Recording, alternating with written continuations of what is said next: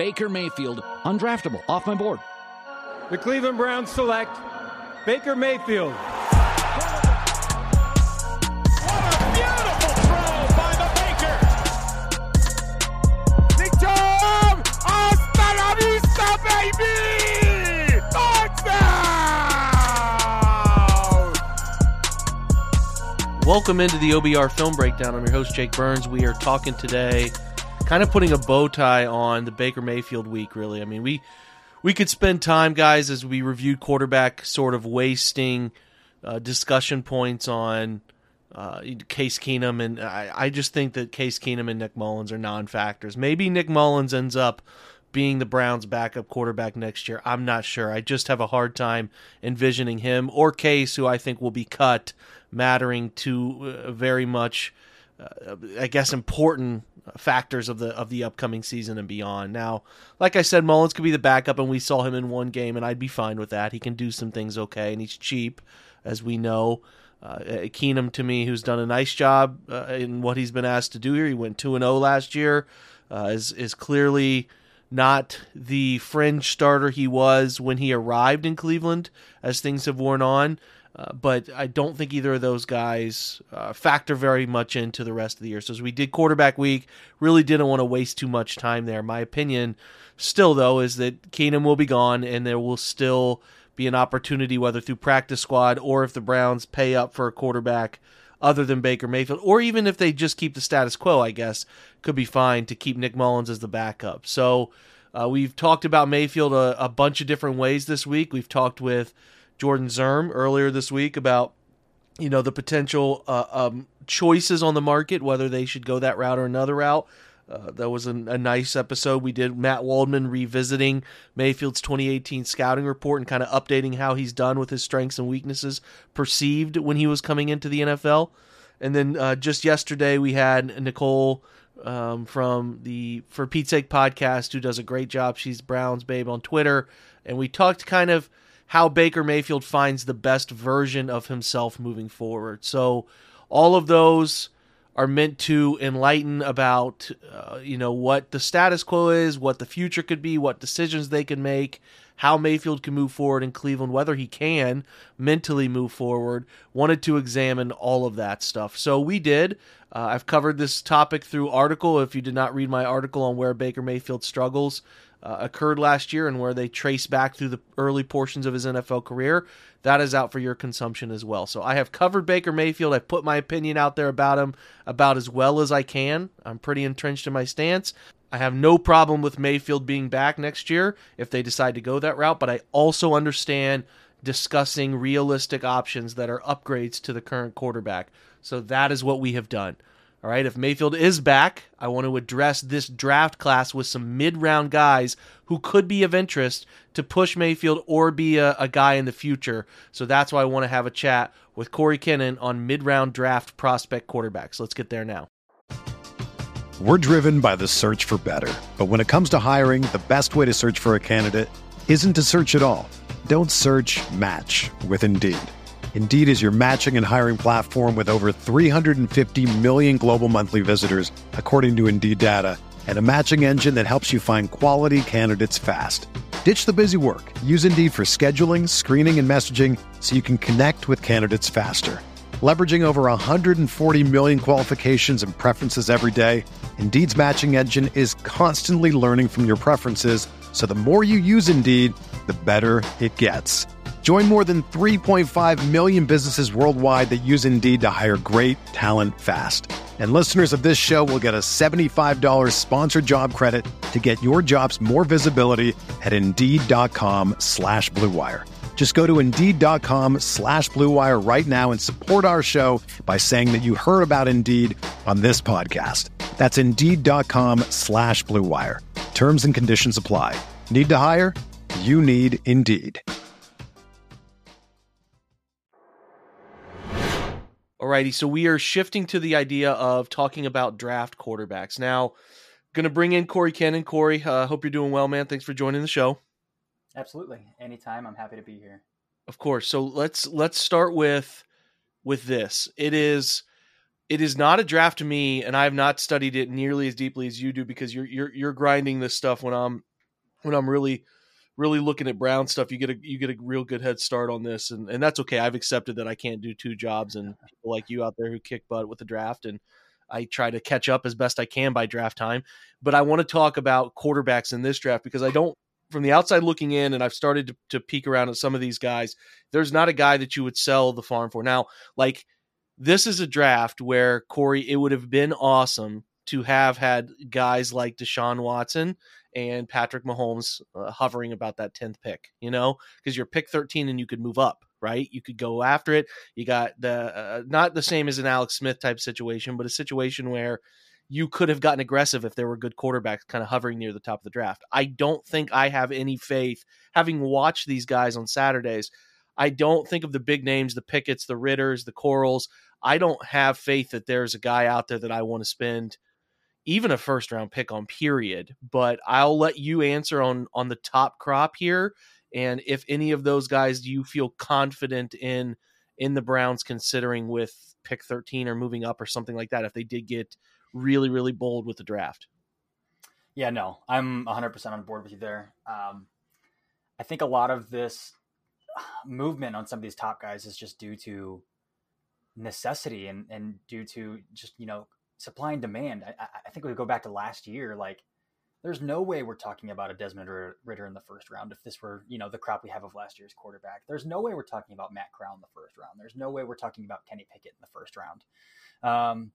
But just based off of where we are situationally, in this lack of a quarterback class and the ever changing need for quarterbacks. And this year, there's a lot of NFL teams that are out there looking for quarterbacks. You're just going to see, for lack of a better term, mediocre. I don't mean mediocre in like an offensive way to these guys, because they're young men and they're trying to do the best they can with their careers. But like, these are just guys that like I wouldn't be pressing to the top of a draft class, but that are going to be because of that supply and demand. Yeah, you start to look at the guys that are tradable, and I talked about this with Jordan Zern the other day, where this draft is so, I don't know what the right word for it is. It's not unpredictable in the sense that I think people are predicting it's bad. I think pretty unified on it, but it's so, I guess it's just simple word poor, that it's making people kind of clutter up what would be a usually wide open trade market for quarterbacks, right? If you were out there trying to go get, say, Jimmy Garoppolo is the only interesting starting candidate in free agency, is going to have a lot of interest.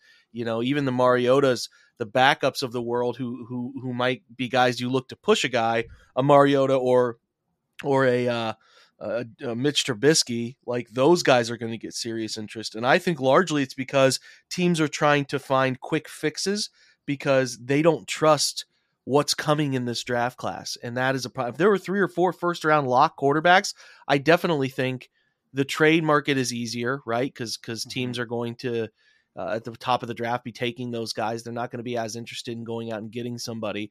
And what it does is it congests Cleveland's situation, makes it even harder.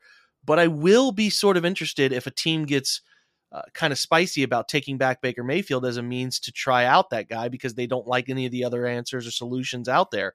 That's another thing to keep our eye on as we see if the Browns actually shift off of Andrew Berry's quote about feeling like he's going to be their starter. We're always kind of looking around at what the options are because I think that's a fair thing to do. We should talk about names, though. Like I said the other day when we were doing that conversation with Jordan, we looked at names in the trade market or free agency market. And when we talked free agency, a big part of that was finding guys who would be competent backup but push the quarterback type of situations. And I think that's what you're looking for in the draft, right? You're looking at maybe drafting a development guy who you like his upside. He comes in with flaws, but you like the upside to maybe getting him and he comes in and flourishes a little quicker than expected, or he gets a year of development while you watch Mayfield play out his 5th year. I don't know what the whole dynamic is, but you would really like to draft a guy if you do feel like going the draft route as a means to push Baker Mayfield and see what comes of that. I don't know if it ends up turning into a win situation. I don't know if it ends up turning into a situation like Dak Prescott where he takes the job out of necessity. I don't really know, but that's kind of what you're looking at or what interesting. And I think most fans are in the boat of if they do the 2nd through 4th round area target for a quarterback, what names stand out to you and why do they stand out to you? I'll let you have this one and pick 2 or 3 of your guys that you'd be interested in the Browns taking. Yeah, so we'll start out with Malik Willis, mainly because I think there's still a chance Malik Willis goes day one. Teams are going to fall in love with his ability to perform out of structure and off platform. He's got the arm strength to throw outs from the opposite hash and do it on a line. And so he's got those tools that you look for, but there are just like some really bad stretches of like brain dead play from Malik Willis, especially down the stretch, throwing 3 picks against Louisiana Lafayette, North Texas, not playing well against Army. These are teams that a guy who you're considering as a top guy in the class should be able to beat up against and not struggle. And not only from like even a talent disparity, like Liberty's not stacked with talent, but from like, oh my God, what are you doing? Like, where are your eyes at perspective? So, I mean, Willis is interesting though, for that perspective of, okay, Liberty's offense is very pedestrian. It's very high school. What if we put Malik Willis in some sort of structure like a Stefanski outside zone, where some of that freelancing, some of that, effort mentality might be tampered down just a little bit. What would that look like if we put him in some structure? So that's a name that comes to the top. But again, it's very high risk, high reward. People are going to fall in love with Willis because of Josh Allen, which is going to lead a lot of teams down a wrong path, I think, because Josh Allen is a unicorn. And trying to repeat that twice is not going to go well. And so I think there will be some draw to Malik Willis for that. But again, I do have that wonder of like, okay, but what if you ask him to play in structure? So that kind of intrigues me. Again, there's Carson Strong. I love Carson Strong, but you have to take Carson Strong again under the parameters of, okay, this guy lacks mobility. I think he navigates the pocket and plays within the pocket extremely well. Very, very high level pocket work, maneuverability. I think it's near the top of the class. But again, he has had 2 knee surgeries. He isn't extremely mobile.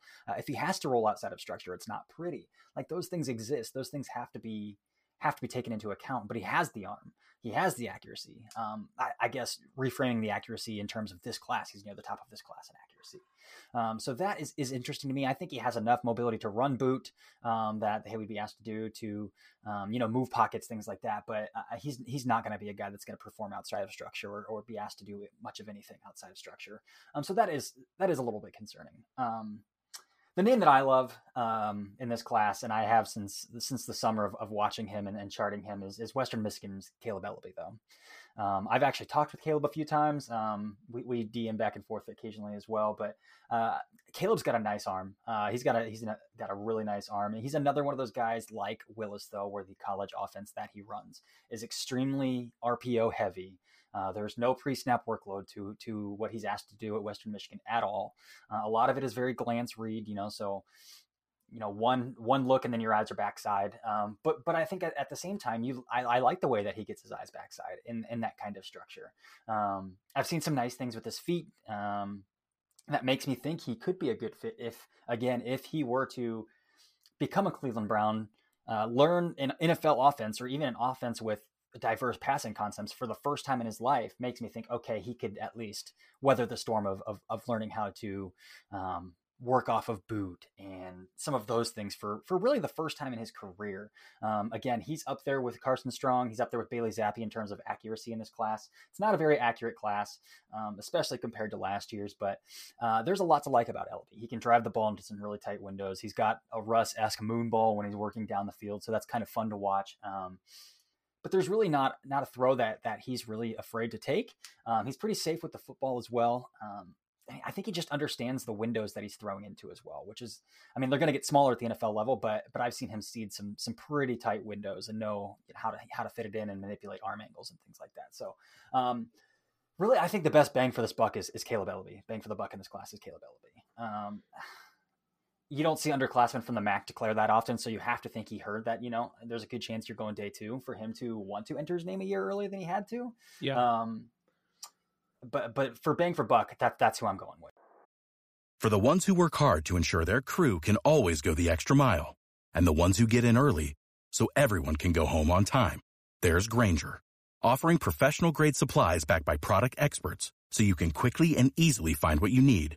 Plus, you can count on access to a committed team ready to go the extra mile for you. Call, click Grainger.com, or just stop by. Grainger, for the ones who get it done.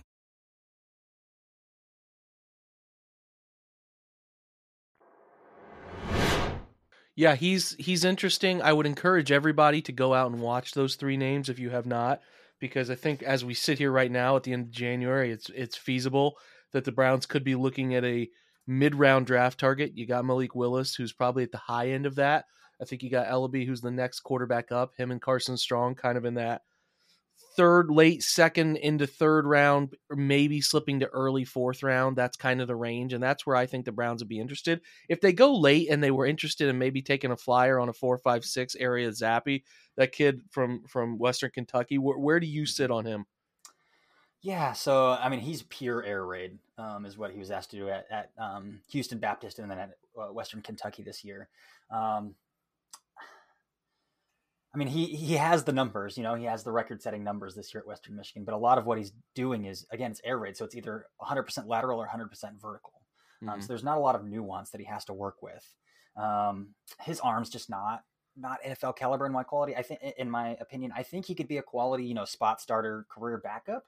I see a pathway for him to be, a Case Keenum in the NFL. So, I mean, in that regard, I think it would be a decent look, day 3. But as far as like long-term ability to start in the NFL, I just don't see the high-end arm from Zappy to be able to do that.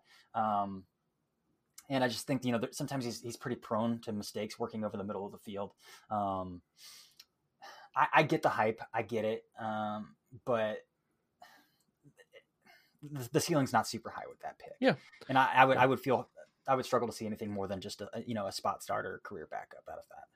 Yeah, I can understand that if a guy doesn't have the physical traits.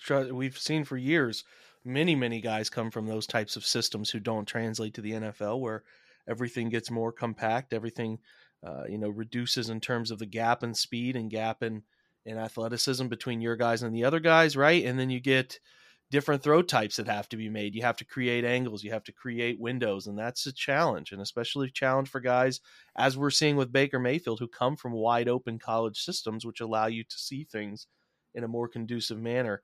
I will kind of close with this, Corey.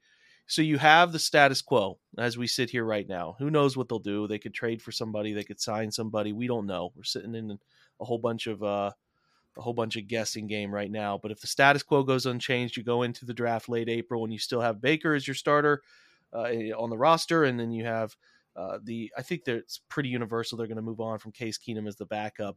So maybe you keep Nick Mullins on a future sort of setup there. But like, those are your two guys. Are you more inclined to roll into 2022 with Baker and Mullins as your backup and then pass on a mid-round guy in this draft and say, if it doesn't pan out, we'll go after the Bryce Young Stroud group here in 23? Or would you rather them take a guy in the mid-round this year and try to play the long game that way with a mid-round guy, second, third, or fourth round guy this year? Yeah, I think if you bring Baker back, I think you have to at least take a dart throw at one of these guys in the mid-rounds. Maybe again, that pick you just got back from Kwesi going to Minnesota, right? So I think, if Baker's back, I think you have to at least take a dart throw. And the reason I say that is because, I mean, the quarterback position is too valuable not to at least take a shot at. And if you take a dart throw, a day 2 pick on an LB, something like that, that doesn't prohibit you from going all in on a guy in 2023 either.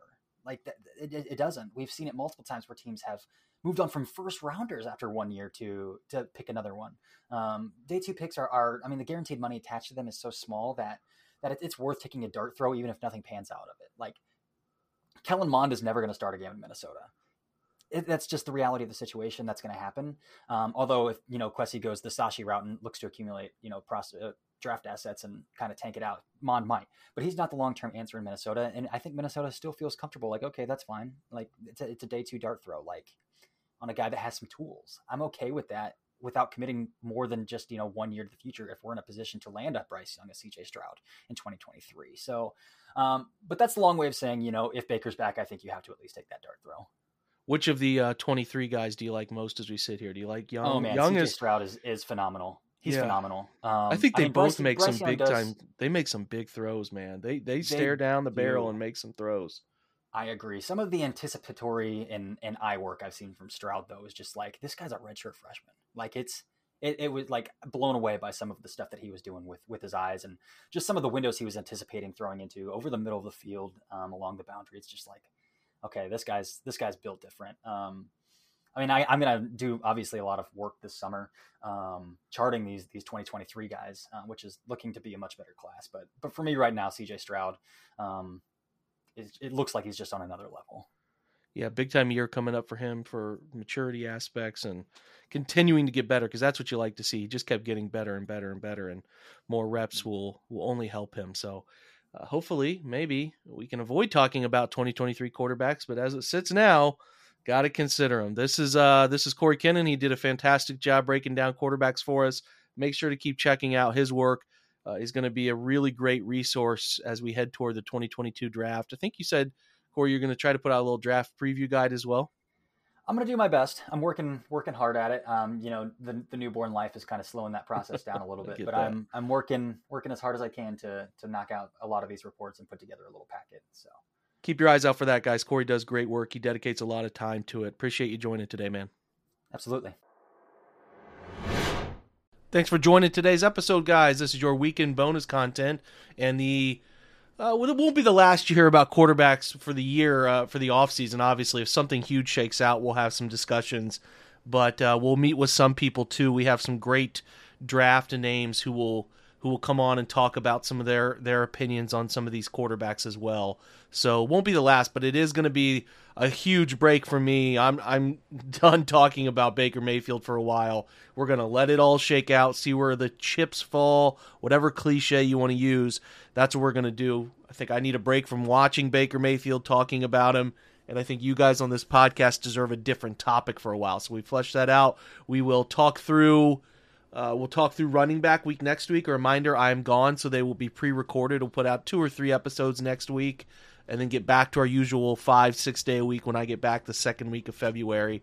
But I'll be gone, so it won't be the normal up-to-date thing. If something big shakes out or something like that, some big piece of news, I will try to cover it when I get back the second week of February. But otherwise, we'll get some running back topics next week. We have a great guest. We get Jordan Reed from ESPN, who's going to talk to us about some draft prospects, so that'll be out early next week for you. Keep an eye out for that. Appreciate your guys' support efforts in finding these, listening to these, and supporting the OBR through the website and the Twitch as well. Thanks, guys. Have a great Saturday and Sunday. And as usual, go Browns.